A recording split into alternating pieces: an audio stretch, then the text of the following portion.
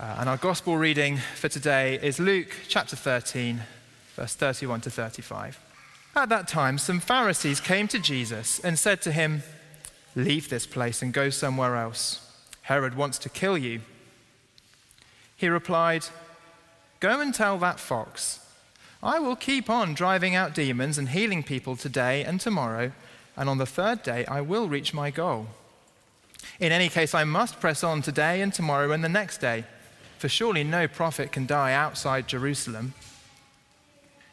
Jerusalem, Jerusalem, you who kill the prophets and stone those sent to you. How often I have longed to gather your children together, as a hen gathers her chicks under her wings, and you were not willing. Look, your house is left to you desolate. I tell you, you will not see me again until you say, 'Blessed is he who comes in the name of the Lord.'" This is the gospel of the Lord. Praise to you, O Christ. Well, good morning.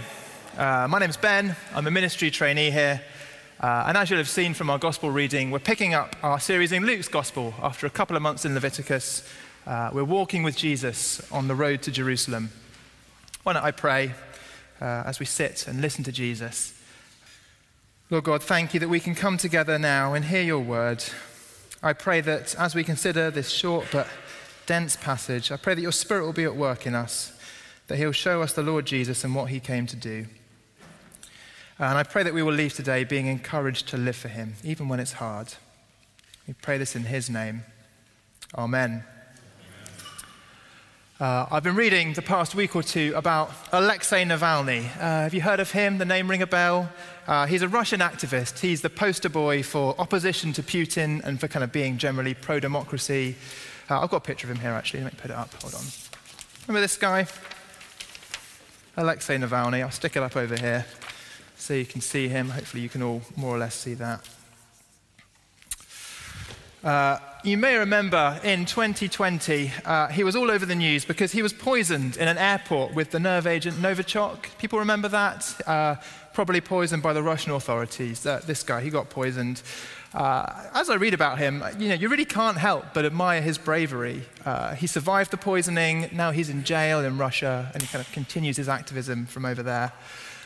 I admire his bravery, but it does also make me think. Maybe you wonder this sometimes too.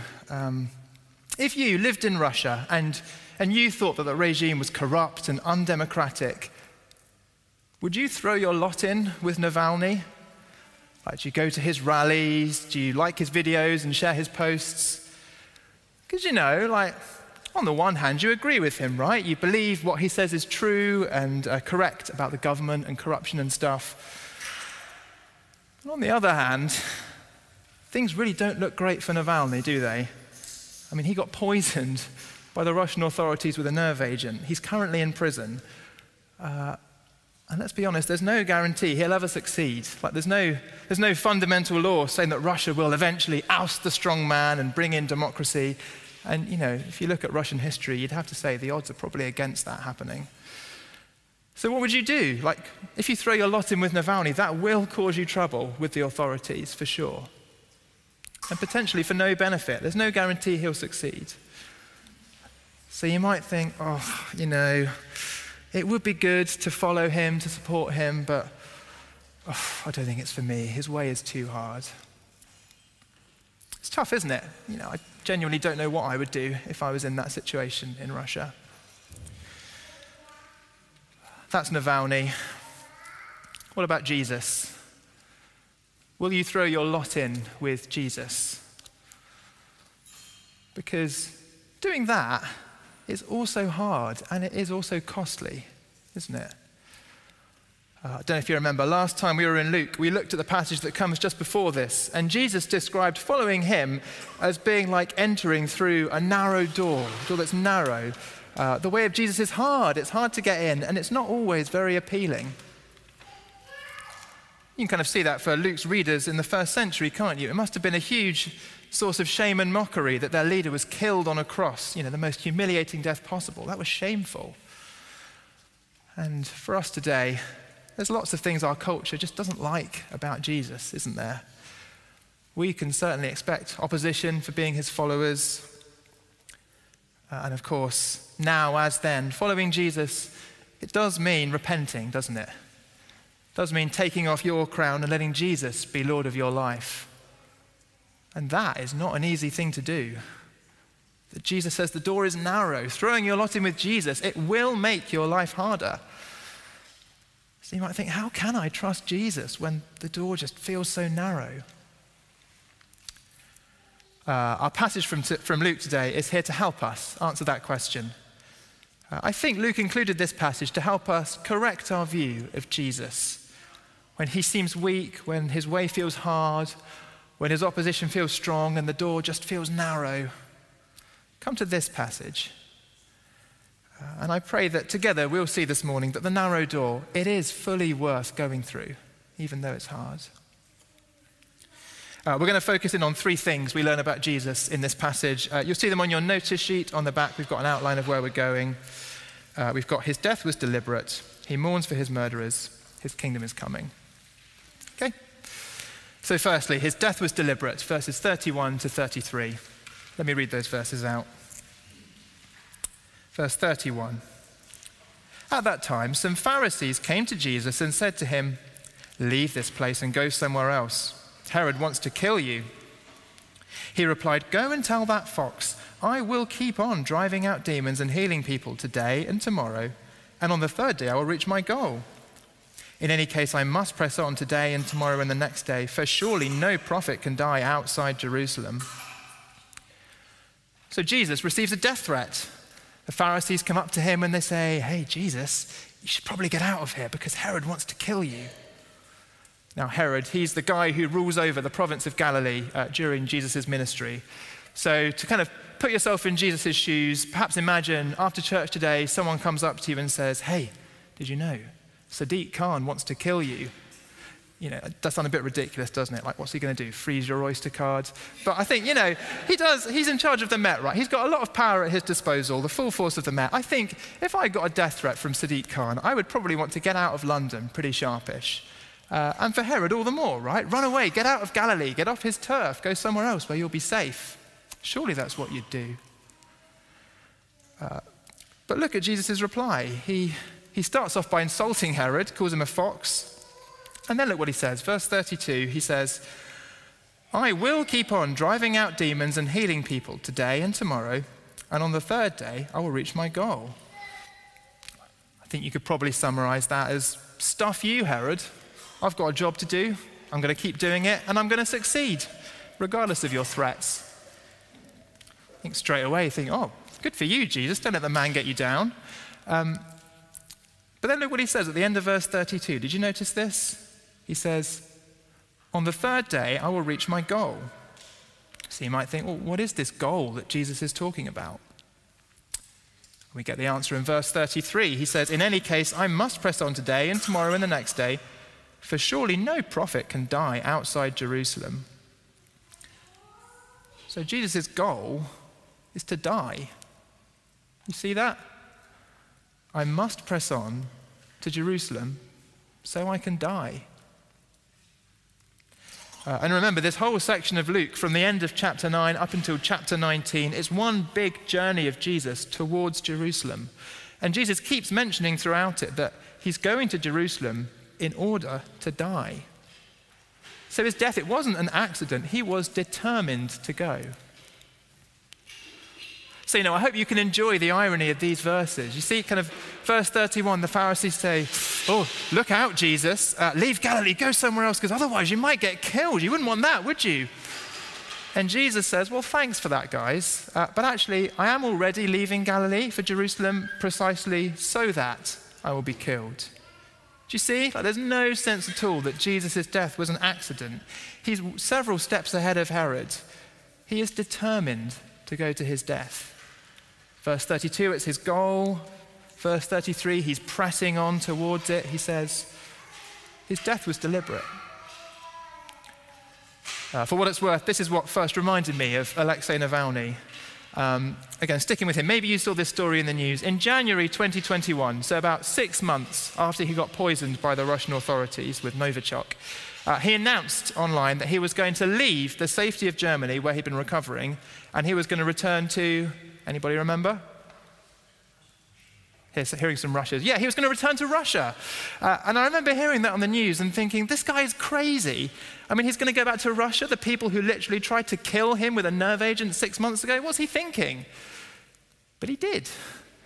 He got on a plane back to Russia. And sure enough, as soon as he landed in Moscow, he was thrown in jail, trumped up charges.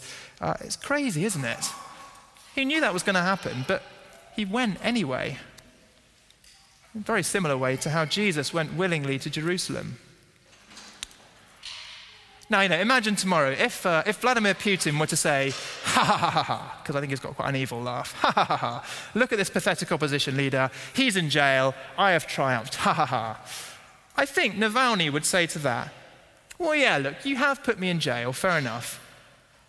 But I did choose to be here. I'm not in jail because of your cunning. I walked into your hands because I thought that the way that I could best advance the democracy movement was to let you throw me in jail. I think if you're a supporter of Navalny, that would give you heart, wouldn't it? There's a plan. His jail sentence is not a failure. And how much more for Jesus? He may have died the most gruesome, shameful death, but it was deliberate. He knows exactly what is going to happen. What an encouragement to see that his death was not a failure. No, he pressed on to Jerusalem, to his goal, to die for our sins. His death was deliberate. Secondly, more briefly, he mourns for his murderers. This is verse 34. Jesus says, Jerusalem, Jerusalem, you who kill the prophets and stone those sent to you. How often I have longed to gather your children together as a hen gathers her chicks under her wings, and you were not willing. So Jesus, he's just said he's on his way to be killed in Jerusalem, and now he continues that thought by comparing the wicked Jerusalem of the Old Testament, who rejected God and killed his prophets, with his present-day Jerusalem, who are about to kill God's ultimate prophet, Jesus. Do you see? They're kind of set in their evil ways. They haven't changed. But I think just notice how surprising it is the way that Jesus speaks about wicked Jerusalem. He loves them. As you read the verses, you can feel Jesus' heart aching, can't you? He longs to gather them together, to restore them, like a mother hen does with her chicks, says Jesus. It's such a gentle, tender picture, isn't it? But Jerusalem, they just won't have any of it. So they're doomed. Peek ahead to verse 35. Jesus says, look, your house is left to you desolate. There's a general principle there, isn't there? You can never oppose God forever. I think verse 35 is also a very concrete prediction of what will happen to Jerusalem. Because in the year AD 70, Jerusalem, it did fall. The Romans, they surrounded it, they put the city under siege, and they broke in, slaughtering and destroying as they went. And the temple, the focal point of Jerusalem and the Jewish nation, it was completely destroyed. The city was quite literally left desolate, to use Jesus' words.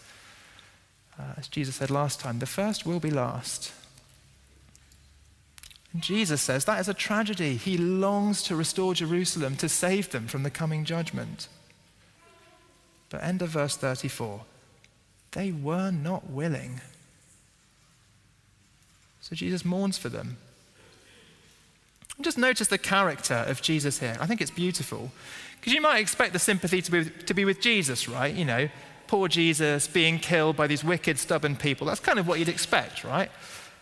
But here, Jesus' lament is for his killers. That's classic Jesus, isn't it? He mourns the very people who are plotting right that moment to brutally kill him. That does give you confidence in Jesus, doesn't it? It gives you confidence that his death wasn't an accident. It gives you confidence that the people who killed him were 100% in the wrong. Jesus is not a hapless victim. No, he's the mother of a stubborn, unwilling people who are doomed. He mourns for his murderers. And then finally, his kingdom is coming, our third point. In verse 35, Jesus gives us a glimpse into the future. This is all still part of his lament for Jerusalem. He says, verse 35, Look, your house is left to you desolate. I tell you, you will not see me again until you say, blessed is he who comes in the name of the Lord. So Jesus says, this is where things are going. We just saw, didn't we? Those words, your house is left to you desolate. That's, in one sense, a general condemnation on those who oppose Jesus, but it's also a reference to the fall of Jerusalem in AD 70. So in other words, in the end, the enemies of Jesus will be judged. That is the direction things are heading in. Jesus invites us to see the fall of Jerusalem as a huge visual illustration of what happens to those who conspire against Jesus and reject him. Got a picture here. I don't know how accurate this is, but of an artist's impression of what the fall of Jerusalem might have looked like. I don't know if that's useful. I'll stick it up on the side here if you can see that. You can see fire surrounded by the Roman armies. Oh dear. There we go. That magnificent city that was once the heart of the Jewish nation, reduced to rubble and ashes. And then Jesus says this slightly mysterious phrase at the end of verse 35. Maybe you noticed it. He says, I tell you, you will not see me again until you say, blessed is he who comes in the name of the Lord. Those of you who come to our 9:30 service might recognize those words from the liturgy. It also crops up in Luke on Palm Sunday. And we also said it together this morning. Dave led us in the call to worship. And here Jesus applies those words to himself. That phrase, blessed is he who comes in the name of the Lord, just to help us get our heads in kind of what Jesus is invoking when he says that. It originally comes from the end of Psalm 118. And that psalm is all about how God's king will, for a while, be surrounded by enemies, but will ultimately be rescued from death by God. And then in the psalm, the king returns home to the temple in triumph, and a chorus of people are singing, the stone the builders rejected has become the cornerstone. Blessed is he who comes in the name of the Lord.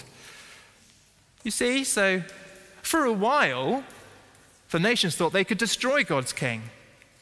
But now, he has been vindicated, recognized as the cornerstone, the most important, and now he returns in triumph. And Jesus says, that's about me. So in applying those words to himself, Jesus says, look, be in no doubt. The worldly authorities, they may look powerful right now. They may look like they're running the show and that Jesus and his followers are just, a tiny, insignificant speck, a religious sect that can just be squashed like an ant. But one day, in the end, Jesus will be shown to be the Messiah, God's anointed king. And his people will say, blessed is he who comes in the name of the Lord.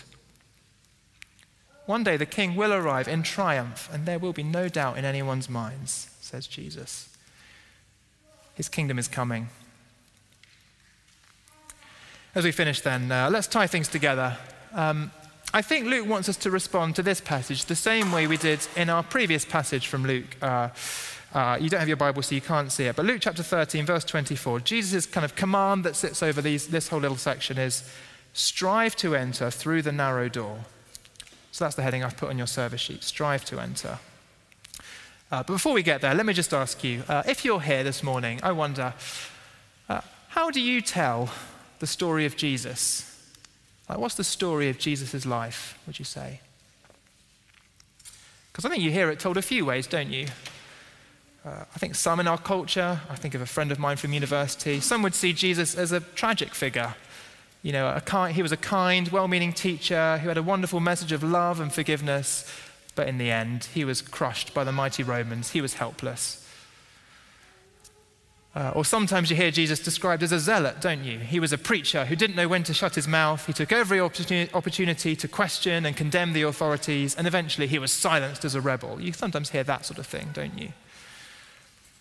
Of course there's elements of truth in both of those, but I think from our passage today, you'd have to say they both fall quite a long way short. Because they make it seem like Jesus' life didn't really have a plan. His death was just an unfortunate accident. And,